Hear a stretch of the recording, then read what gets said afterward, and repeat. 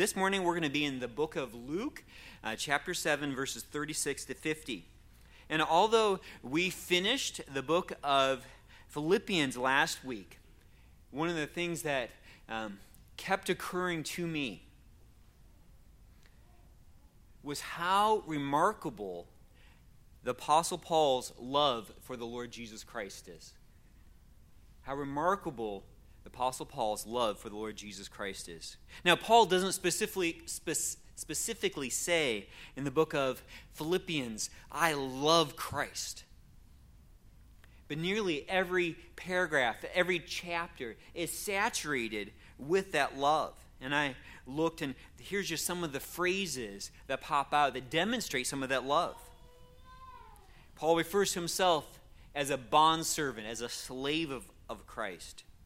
He's awaiting the day of Christ. He's imprisoned for the cause of Christ. He's rejoicing in the proclamation of Christ. He's hoping in the exaltation of Christ. He's living for Christ, for me to live as Christ, but he says also to die is gain. He's longing to be home with Christ. He's suffering for the sake of Christ. He's having the mind of Christ. He's rejoicing in Christ. He's glorying in Christ. He's clinging to the surpassing value of knowing Christ. He's being strengthened by Christ. Paul's love for Christ overflows the book of Philippians. Jesus Christ is at the center of Paul's heart. And often I've wondered, reading through Philippians, well, really, I'm going to be honest, the question that I come up with the most is, why am I not more like Paul? I'm saved by the same God. I have the same Spirit within me. I love Jesus Christ, but why isn't my love more like that? So it leads us to ask is, what is the source of Paul's love for Christ? All of this intense effort and his devotion and his loyalty, his radical, exclusive Christ-centeredness. What is the source of that love? How can I love Christ as much as Paul did? In Luke 7, verses 36 to 50, Jesus is going to answer the question for us. Now, not specifically, how was it that Paul loved Christ so much? But he does answer what makes someone a great lover of himself. What makes someone a great lover of Jesus Christ? So go ahead and turn your Bibles, if you're not already there, Luke 7, verses 36 to 50. I'll be reading from the New American Standard this morning. Now, one of the Pharisees was requesting him, that's Jesus, to dine with him, and he entered the Pharisee's house and reclined at the table. And there was a woman in the city who was a sinner. And when she learned that he was reclining at the table in the Pharisee's house, she brought an alabaster vial of perfume. And standing behind him, again Jesus, at his feet, weeping, she began to wet his feet with her tears, and kept wiping them with the hair of her head, and kissing his feet, and anointing them with the perfume. Now when the Pharisee who had invited him saw this, he said to himself, if this man were a prophet, he would know who and what sort of person this woman is who's touching him, that she is a sinner. And Jesus answered him, Simon, I have something to say to you. That's the name of the Pharisee. And he replied, say it, teacher. A moneylender had two debtors. One owed 500 denarii and the other 50. When they were unable to repay, he graciously forgave them both. So which of them will love him more? Simon answered and said, I suppose the one whom he forgave more. And he said to him, you've judged correctly. Turning toward the woman, Jesus said to Simon, do you see this woman? I entered your house. You gave me no water for my feet, but she has wet my feet with her tears and wiped them with her hair. You gave me no kiss, but she, since the time I came in, has not ceased to kiss my feet. You did not anoint my head with oil, but she anointed my feet with perfume. For this reason I say to you, her sins, which are many, have been forgiven, for she loved much. But he who is forgiven little loves little. Then he said to her, your sins have been forgiven. Those who were reclining at the table with him began to say to themselves, who is this man who even forgives sins? And he said to the woman, your faith has saved you. Go in peace. Let's pray together.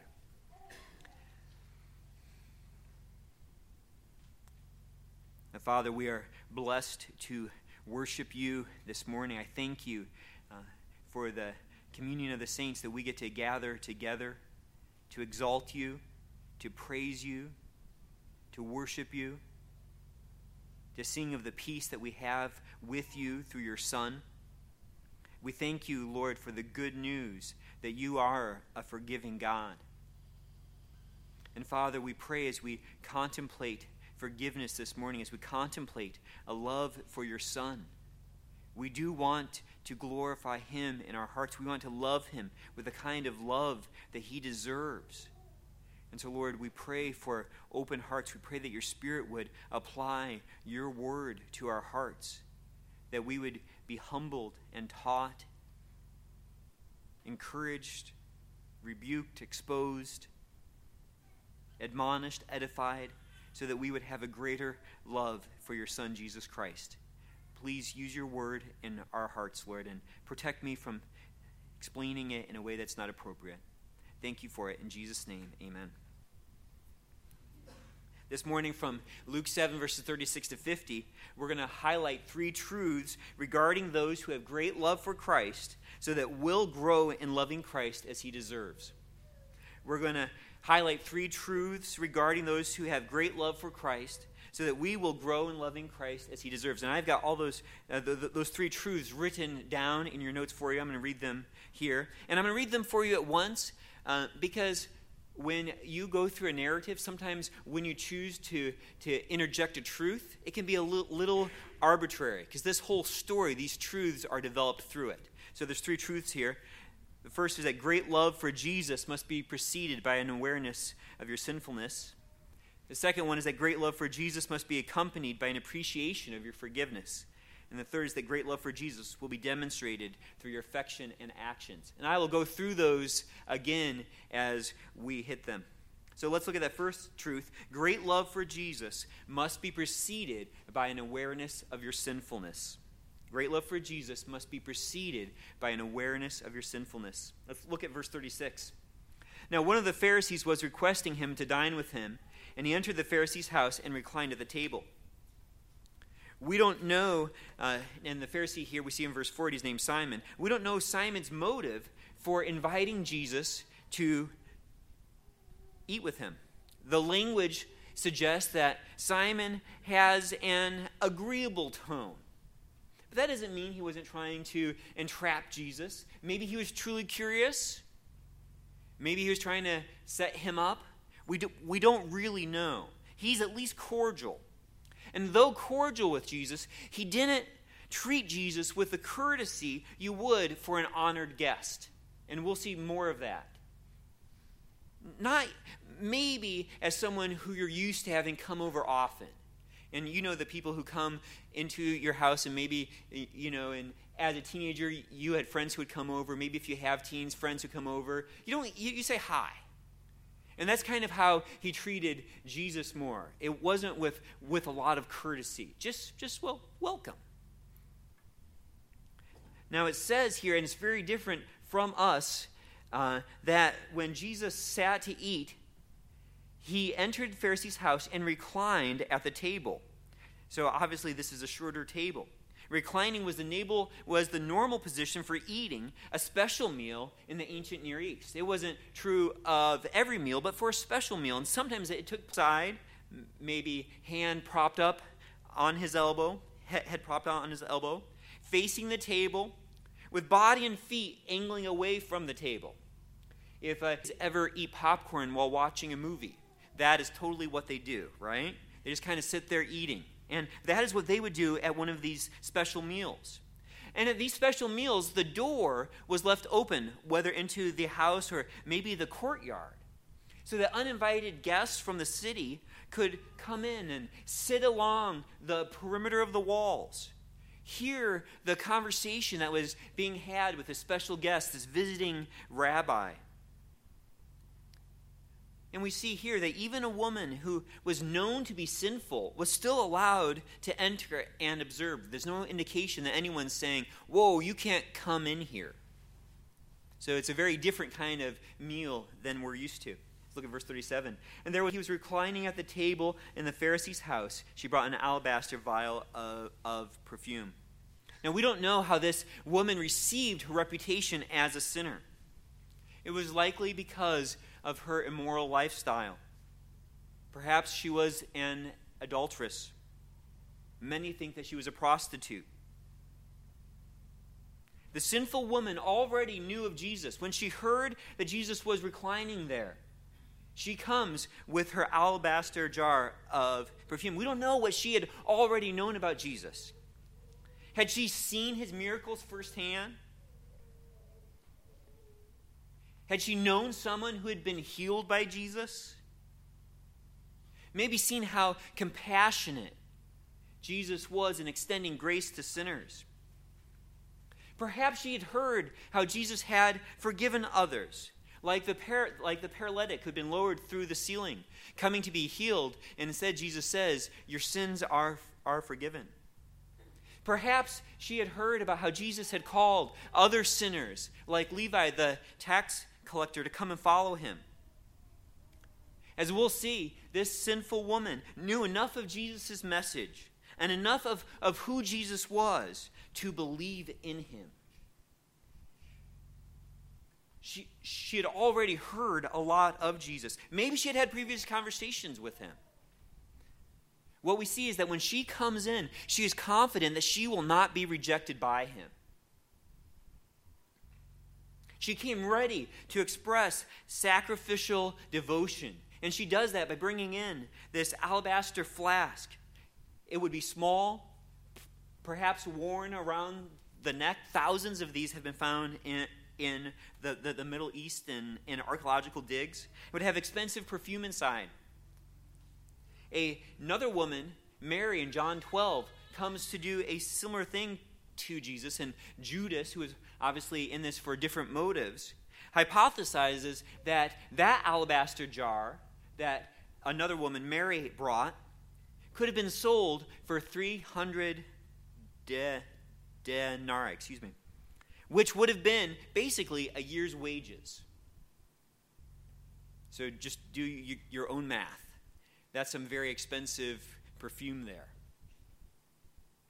Coming here would have required courage for this known sinner. It's easy to imagine as she comes in, people are avoiding eye contact with her.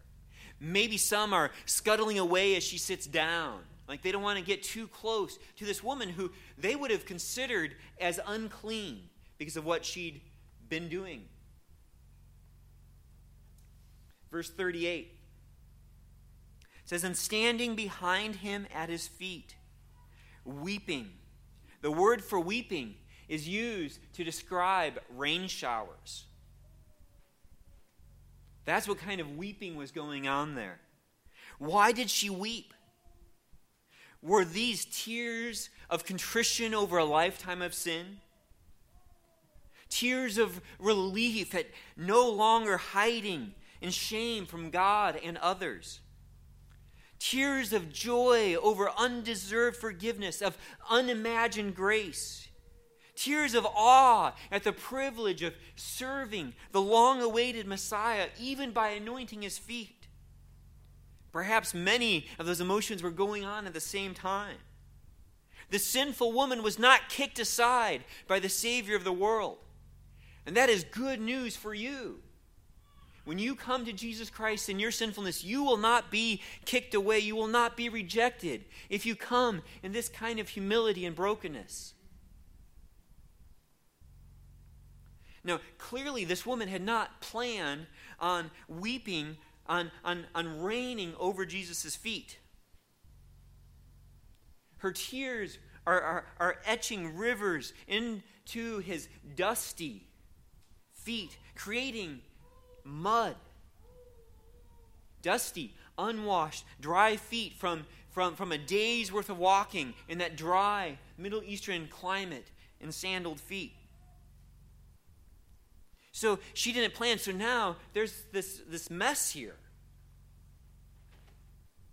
So what does she do?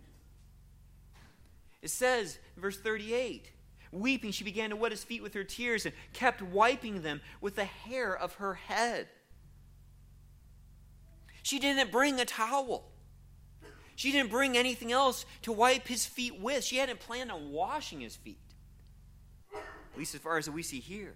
So she lets down her hair. And this is completely lost on us in our culture. There, it was shameful for a woman to let down her hair in public. And I want to be discreet here, but it is culturally nearly as shocking as a woman taking off her shirt is here. It would be only done in private. But she has to dry his feet.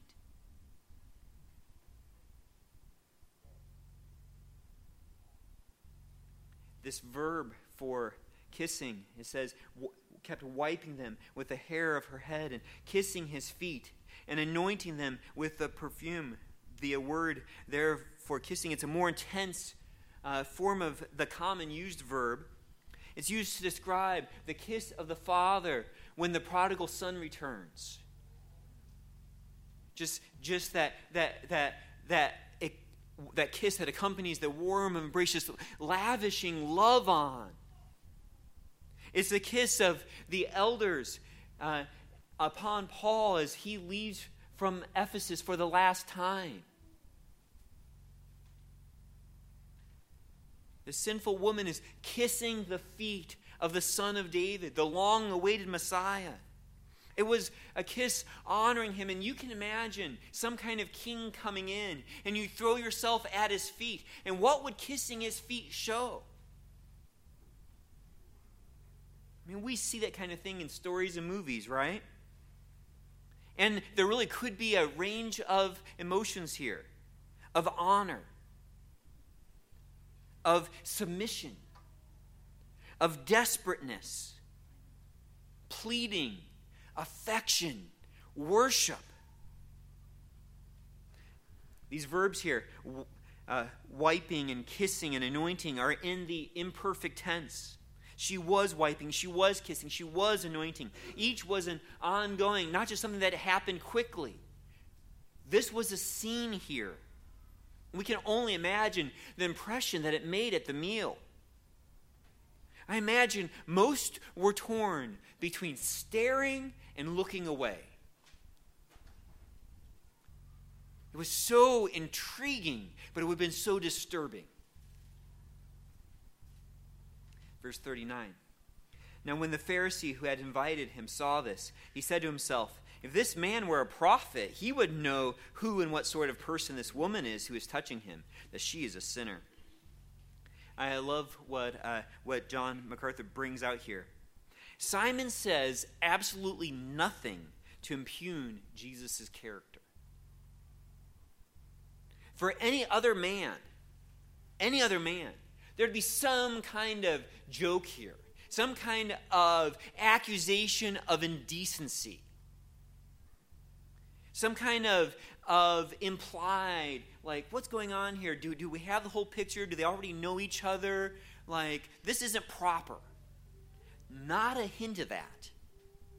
It shows that even Simon the Pharisee assumes that Jesus was blameless in this. He has no accusation against Jesus except he must not be a prophet.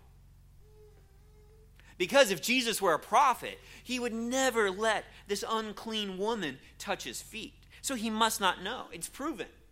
Maybe Simon had hoped to bring Jesus there to find out if he really did speak for God, and for him, case closed. He doesn't know what this woman really is. That's the only reason to explain why Jesus would let her near him. Touching him is in the present tense in verse 39 when it says, this woman who is touching him. It pictures ongoing contact. The offense is ongoing as well. The Pharisees disgusted with what the sinner is doing. We're going to focus here on that first truth now. Great love for Jesus must be preceded by awareness of your sinfulness. See, the only sinner the Pharisee is aware of is the one who's worshiping Jesus Christ. That's the only sinner here that the Pharisee is aware of. The Pharisee was immune to the holiness of Jesus. It had no effect upon him. The presence of the sinless Son of God had revealed nothing to the Pharisee of his own need for a Savior. The Pharisee Simon failed to respond to the Son of Man like the fisherman Simon, another Simon, had in Luke 5:8. When that Simon Peter, saw Jesus' holiness, Luke 5:8, he too falls at the feet of Jesus and he says, "Go away from me, Lord, for I am a sinful man." But this Simon, the Pharisee, the learned one, doesn't get Jesus. He doesn't see, the Pharisee doesn't see his own sin. Now, this was really being different from sinners, from those who were known for their impurity. In Luke 18:11 through 12, Jesus stereotypes the Pharisees in a parable. He says, "The Pharisee stood and was praying this to himself. 'God, I thank you that I'm not like other people.'" You could totally see Simon like that. "So glad I'm not like that woman. Swindlers, unjust, adulterers," and there in Luke 18, or even like this tax collector. And then the Pharisee talks about the things he does. "I fast twice a week. I pay tithes of all that I get." See, the Pharisee's identity was being different from others. We see something similar in Luke 5, verses 30 to 32. The Pharisees and their scribes began grumbling at Jesus' disciples, saying, "Why do you eat and drink with tax collectors and sinners?" And Jesus answered and said to the Pharisees, "It's not those who are well who need a physician, but those who are sick. The tax collectors and the sinners, they get it. They're aware of their sinfulness. They realize that they've broken God's law. They realize that they are morally bankrupt, that they are not healthy but sick." Then Jesus says, "I've not come to call the righteous, but sinners to repentance." Simon, like the other Pharisees, thought that he was righteous, that he was okay. Jesus said, "I didn't come for you. I come for those who know that they're broken." Now, the Pharisee theologically knew that he had some sin, but he didn't grasp the offense of his sin. When he compared himself to this sinful woman, he didn't think his sin mattered. Simon would have been indignant to be included in what Paul says in Romans 3, verses 9 through 18, specifically talking about those who consider themselves moral. "What then? Are we better than they?" And Simon's like, "Yes, of course. That's the whole point of this. I am better." No. Then Paul goes on. "What then? Are we better than they? Not at all. For we've already charged that both Jews and Greeks are all under sin. It is written," then Paul brings out the Old Testament, "There's none righteous, not even one. There's none who understands. There's none who seeks for a God. All have turned aside. Together they have become useless. There's none who does good. There's not even one. Their throat is an open grave. With their tongues they keep deceiving. The poison of asps is under their lips, whose mouth is full of cursing and bitterness. Their feet are swift to shed blood. Destruction and misery are in their paths, and the path of peace they have not known. There is no fear of God before their eyes." And I can imagine Simon there with his arms crossing. "Not me. That doesn't describe me. I keep God's law." And that's just as Saul would have done too before coming to Christ. Saul the Apostle, Paul. In his self-righteousness, that Pharisee would have been just hating hearing that. Maybe some of you here this morning are like, "That's not describing me. I'm basically moral. I'm okay. I'm not as bad as a whole bunch of other people I know. I watch the news. I'm not like them."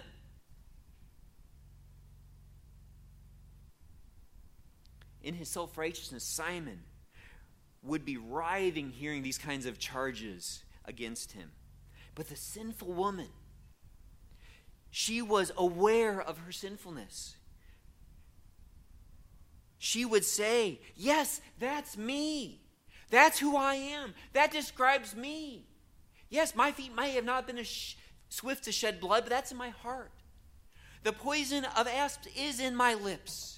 I am capable of so much wickedness. I've done so many wicked things. I am here because I need a Savior. That's why I'm here. It's far better to be a convicted adulterer than a deluded Pharisee. It's far better to be a guilty prostitute than a self-deceived pastor.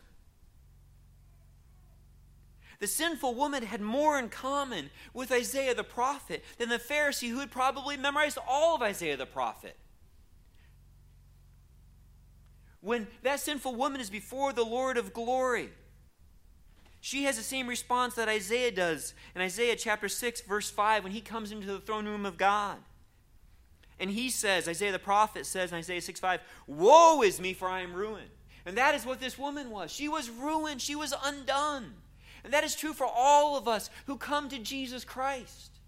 We are ruined. We are undone. And if you know Jesus Christ, this message is not bad news for you right now. You're like, yes, that is who I am apart from Christ. We are like the tax collector in Luke 18:13, who's standing some distance away. One of these sinners was unwilling to lift up his eyes to heaven, but was beating his breast, saying, "God, be merciful to me, the sinner." And this sinful woman had already gone through that in her heart. She had thrown herself, aware of her sin, onto the mercy of Jesus Christ. How do you see yourself as apart from Jesus Christ? Now, for some of you, this is who you were before you put your hope in him. For some of you, it is who you are now because you have not yet put your hope in him. Do you see yourself as a little dirty or as hopelessly stained apart from Christ? As smudged or as filthy? As healthy or as hellish? As righteous or as wretched? Do you have a worldly, minimizing perspective of sin as little mistakes? Or do you have God's view of your sin as treason and rebellion? We will never have great love for Jesus Christ, but we are still trying to cling to an excuse of being little sinners. Great love for Jesus must be preceded by an awareness of your sinfulness. Great love for Jesus must be accompanied as well by an appreciation of your forgiveness. And that's the second truth. Great love for Jesus must be accompanied by an appreciation of your forgiveness. In verse 40, Jesus answered Simon, "Simon, I have something to say to you." You know, Jesus would have had compassion on the woman here who had to listen to Simon say that. There's also compassion on Simon here. He doesn't say, "You fool." He teaches him, "Simon, I have something to say to you." And Simon replied, "Say it, teacher." And maybe he has some idea of what's coming.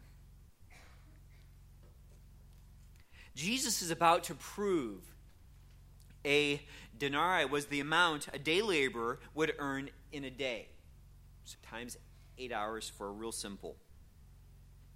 It's what could be earned here in 80 weeks of work versus what could be earned in when these two who owed money, it says in verse 42, were unable to repay.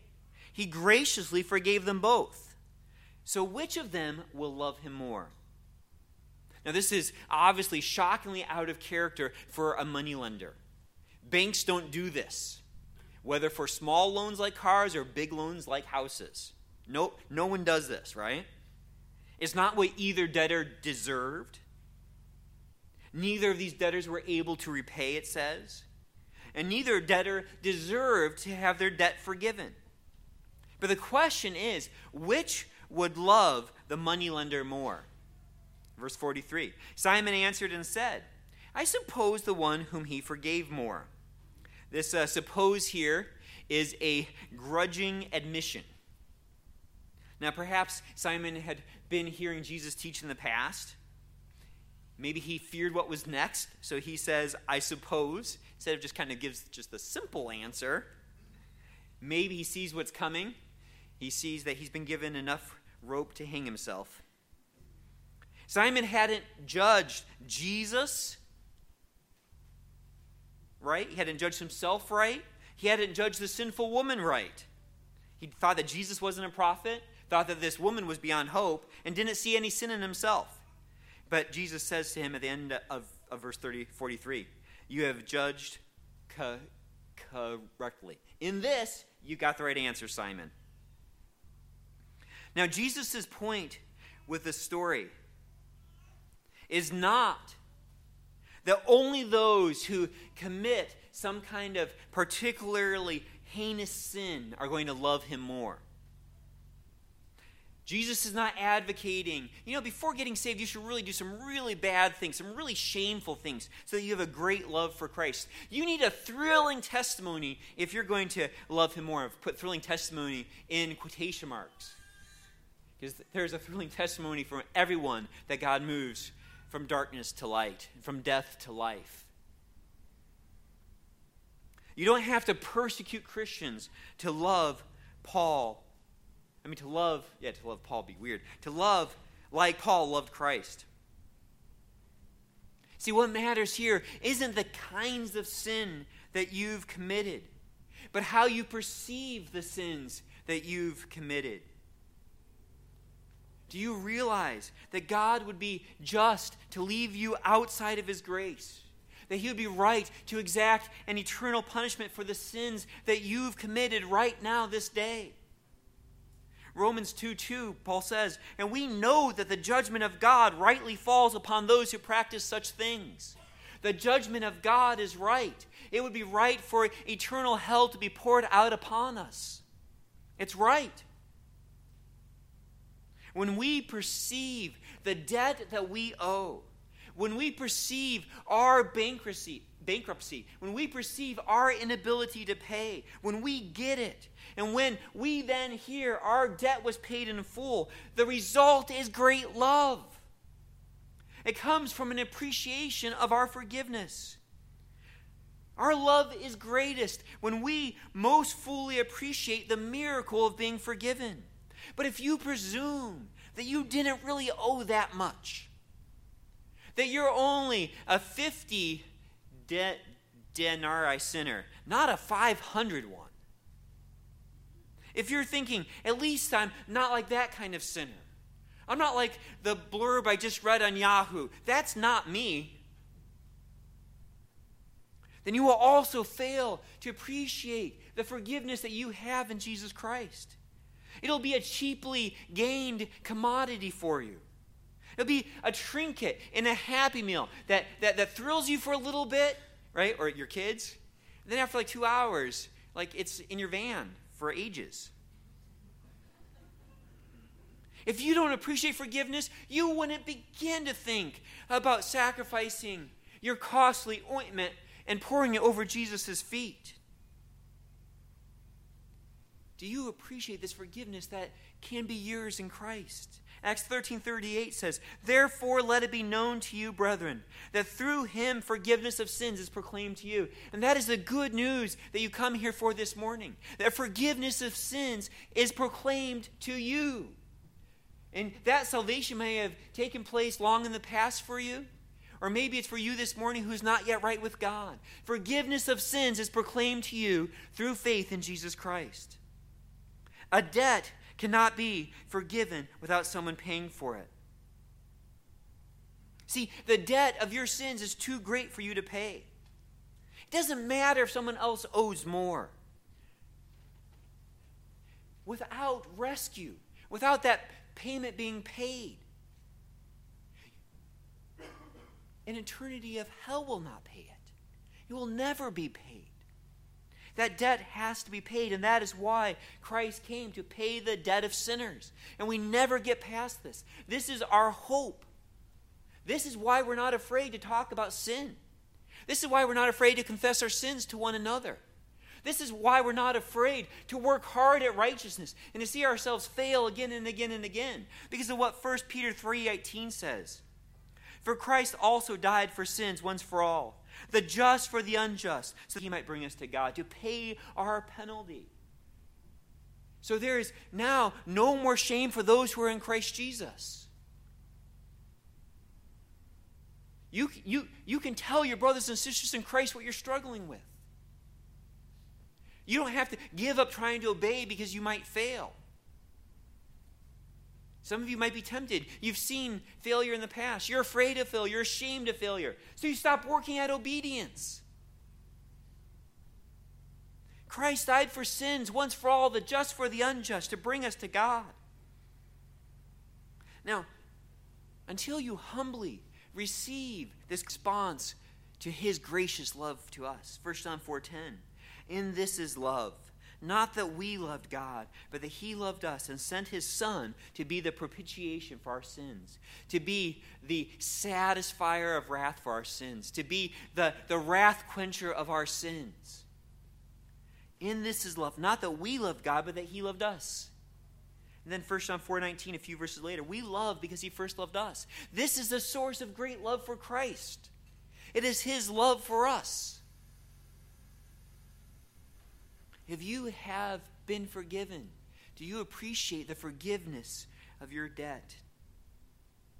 If you've been forgiven, I know at one time it was so sweet to you, but we get used to it. We start forgetting about it.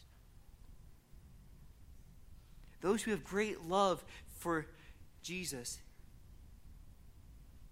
that love has to be accompanied by an appreciation of forgiveness, by an awareness of your sinfulness.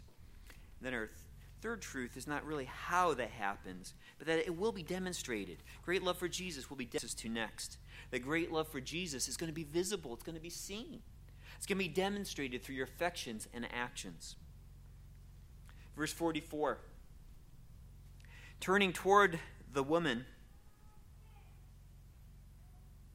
Jesus said to Simon, "Do you see this woman?" And that's so sweet. This is really a turn of events that Simon would have never expected. Jesus refers to her as the woman and not the sinner. But now, the woman is the one that the Pharisee needs to learn from. Then Jesus contrasts Simon and the woman's behavior and shows that the evidence of love is demonstrated by those whom God has forgiven. He says in verse 44, second half, I entered your house. You gave me no water for my feet, but she has wet my feet with her tears and wiped them with her hair. Now, it's debated among commentators whether custom would have required Simon to have Jesus' feet washed. Like would he have had to? Would he automatically slighting him by not doing it? And the commentators are divided. But it at least would have been an act of courtesy to give him water so he could wash his own feet. At least. More so, it would have been to have one of Simon's servants wash his feet.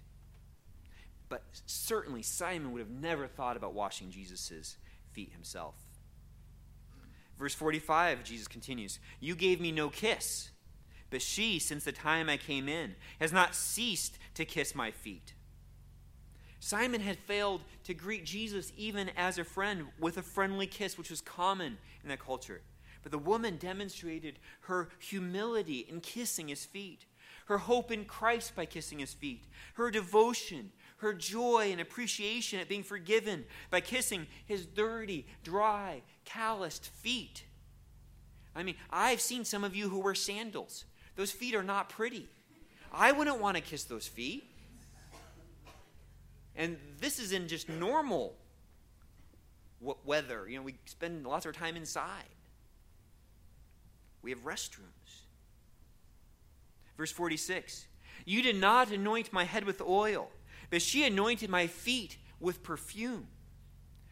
Again, oil for someone's head wasn't required.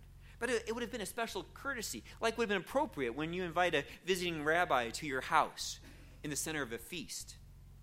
But the woman did so much more, anointing his feet with expensive perfume. In verse 47, "For this reason I say to you, her sins, which are many, we all know that, have been forgiven, for she loved much.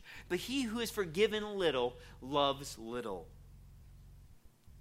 The woman's great love, and we can't be too clear about this, was not the grounds of her forgiveness, but the evidence of her forgiveness.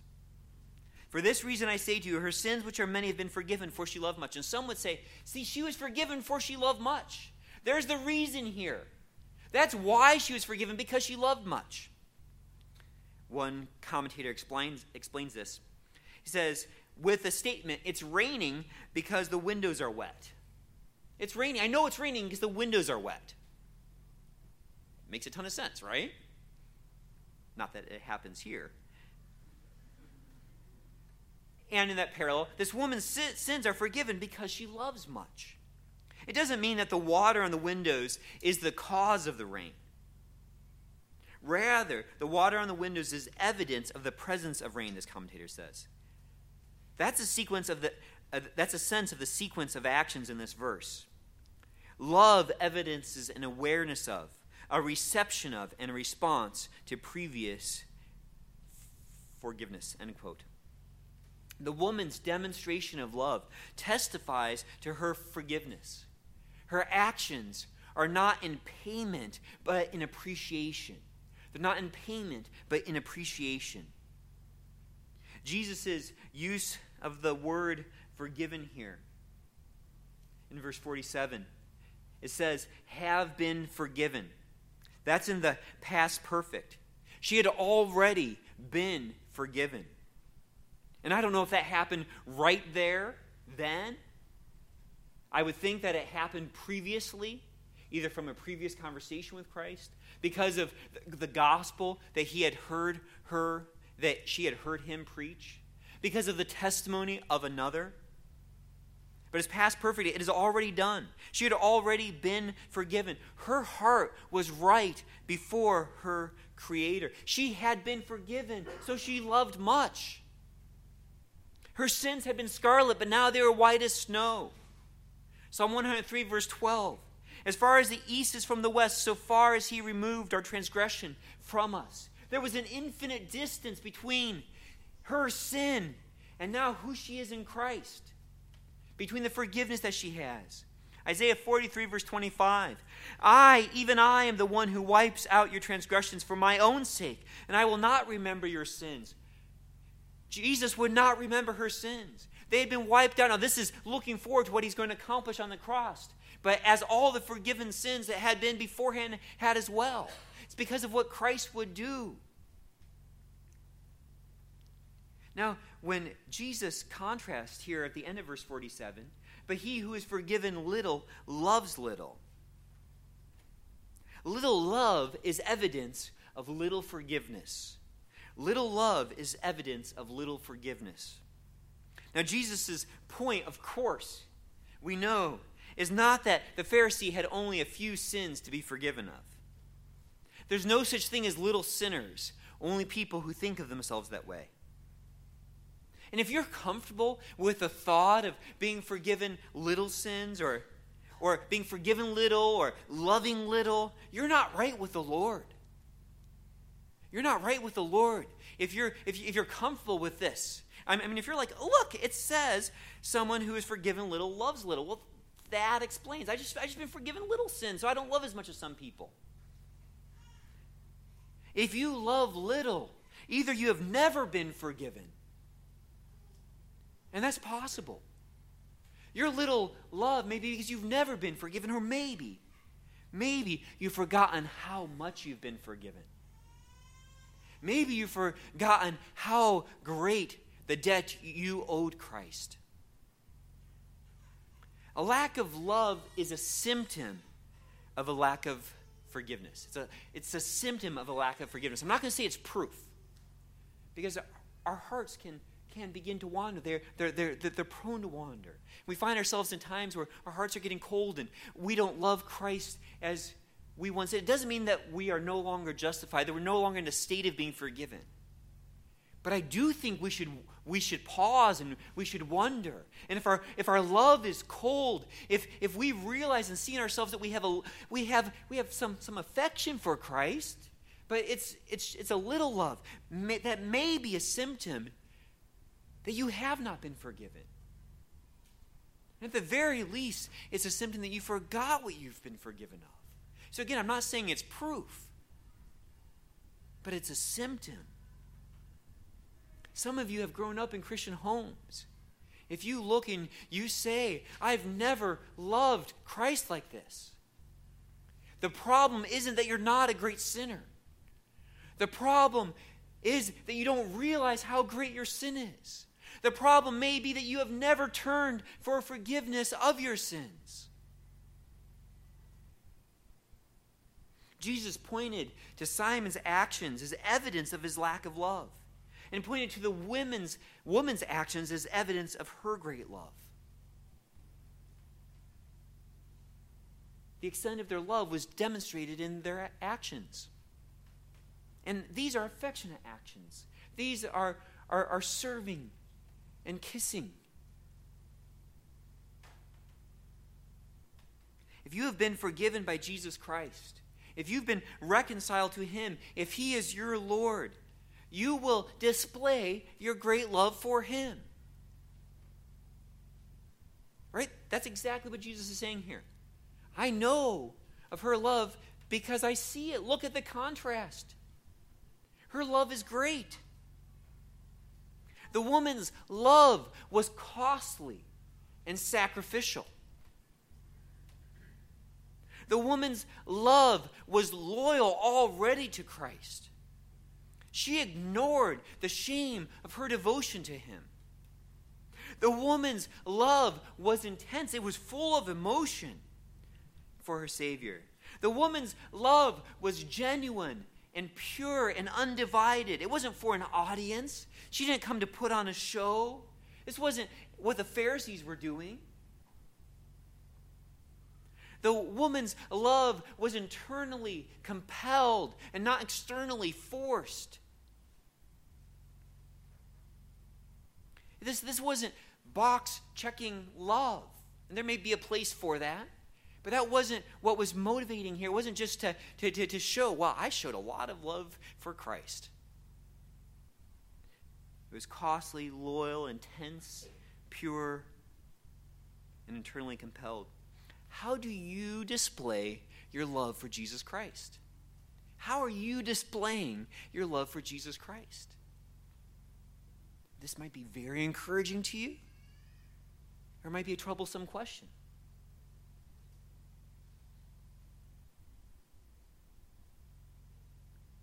Does your bank account, does your calendar confess your great love for Christ? Does your daily schedule? Could your neighbors, could your coworkers speak to your great love for Christ? Really, at this point, everyone in the town knew her great love for Christ. Do your children or those that you live with see your love for him through your devotion to his word, through your faithfulness to his body? Out of love for him, do you run from sins which bring shame to Christ? Do you work hard to cultivate the obedience that Christ loves? Are you invested in the advance of God's kingdom by seeing new disciples made and seeing disciples grow? Do your affections and actions speak to your great love and great forgiveness? Again, that may be an incredibly encouraging question to you. You may look at that and say, by God's grace, I see all kinds of evidence of great love. Those questions may be very burdensome for you. And they say, I don't see any evidence of great love. I may not be forgiven. Or they may be somewhere in the middle. Some of those are painful for me to read.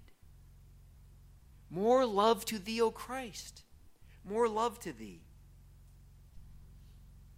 How are you in your lives washing and drying and kissing and anointing the feet of Christ? Or are you like Simon, indifferent to the Savior's presence?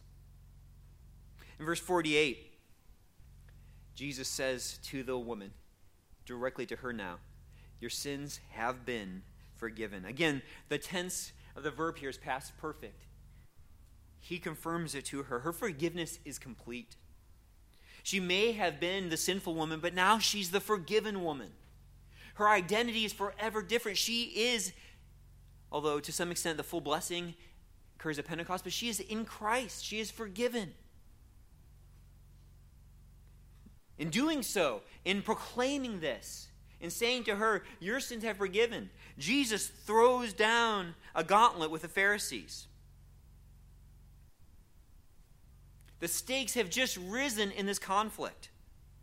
The proven prophet, the one who knows the Pharisees' mind, who knows this woman's sin, he is prophet, pronounces forgiveness too. So either Jesus has been commissioned by God to this task of proclaiming forgiveness, or else, one commentator says, he's extremely deluded, presumptuous, and even blasphemous. And in this, there is hope for you. This is why Jesus Christ came. Those who were reclining at the table, verse 49 says, with him began to say to themselves, "Who is this man who even forgives sins?" This is why Jesus Christ came. When Jesus had opportunity in Luke 4 to be before the synagogue, he opens the scroll in Luke 4, verses 17 and 19. It says, the book of the prophet Isaiah was handed to him. He opened the book and found the place where it was written. Intentionally goes to Isaiah 4, verses 17 and 19. Luke 4, 17 and 19 goes to the book in Isaiah, opens it up where it says this, "The Spirit of the Lord is upon me, because he anointed me to preach the gospel to the poor. He has sent me to proclaim release to the captives and recovery of sight to the blind, to set free those who are oppressed, to proclaim the favorable year of the Lord." When Jesus opened that scroll, he says, forgiveness is here. And isn't that good news for us? And isn't that the source of our great love? We have been forgiven in Christ. The shame is gone. It is past. There is nothing that we can do to take ourselves out of forgiveness with him. Acts 5:31. He is the one whom God exalted to his right hand as a prince and a savior to grant repentance to Israel and forgiveness of sins. That is why Christ is exalted right now, so that you can be forgiven, so that you will then have great love for Jesus Christ. That's who this man is who even forgives sins. Luke 7, verse 50. And he said to the woman, "Your faith has saved you. Go in peace." So important. The woman was not saved because of her love for Christ. The woman was not saved because of her affections. The woman was not saved because of her actions. Love was a demonstration of having been forgiven. She was saved. Your faith has saved you. By her faith in God's promises centered on God's Son. And that is the way that we are saved still. And if that is how you were saved when you first came to know Christ and to know the sweetness of forgiveness, that is the way we continue. It is not that list of what we have and haven't done. It is in Christ alone that our faith is placed. So if you need forgiveness, it is in Christ. Acts 10:43, of him all the prophets bear witness that through his name everyone who believes in him receives forgiveness of sins. But you'll be changed. You'll receive forgiveness of sins, but you will forever be turned into a great lover of Jesus Christ, which is exactly what you want to be for eternity if you've been forgiven by him. It really makes this whole question of, does Jesus need to be our Lord, to be our Savior, so strange. He forgave me. I love him with all my heart. Of course he's my Lord. Do you think that someone could have stopped that woman who'd been forgiven from weeping? From drying? From even shamefully laying down her hair because she had nothing else and drying his feet? From breaking that perfume open? Knowing that she had been a great sinner and receiving this great forgiveness had made her a great lover of Jesus Christ, and that's what it will do to you. So if you're not a great lover of Jesus Christ, maybe it's because you've never been forgiven, or maybe it's because you've forgot what you've been forgiven of. Would you have this kind of love that the Apostle Paul did? For me to live is Christ. Oh, all those things that we read at the beginning. To happily identify as a slave of Christ. awaiting the day of Christ, imprisoned for the cause of Christ, rejoicing in the proclamation of Christ, hoping, confident, waiting for the exaltation of Christ, living for Christ, longing to be home with Christ, suffering for the sake of Christ, having the mind of Christ, rejoicing in Christ, glorying in Christ, clinging to the surpassing value of knowing Christ, strengthened by Christ, then love Christ. And you will love him. You will have great love for Jesus. If you have an awareness of your sins, of your sinfulness as it is, if you appreciate your forgiveness that has been granted to you, then you're going to demonstrate that through your affections and actions. So grow in love for Jesus Christ. As Jesus said, her sins, which are many, have been forgiven, for she loved much. It's obvious. But he who is forgiven little loves little. Let's pray.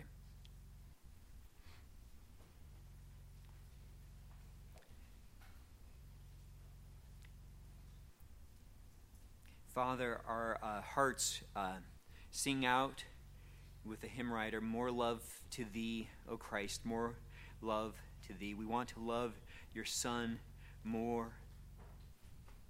Lord, we know it's going to look different. It's not about playing up some kind of emotional show.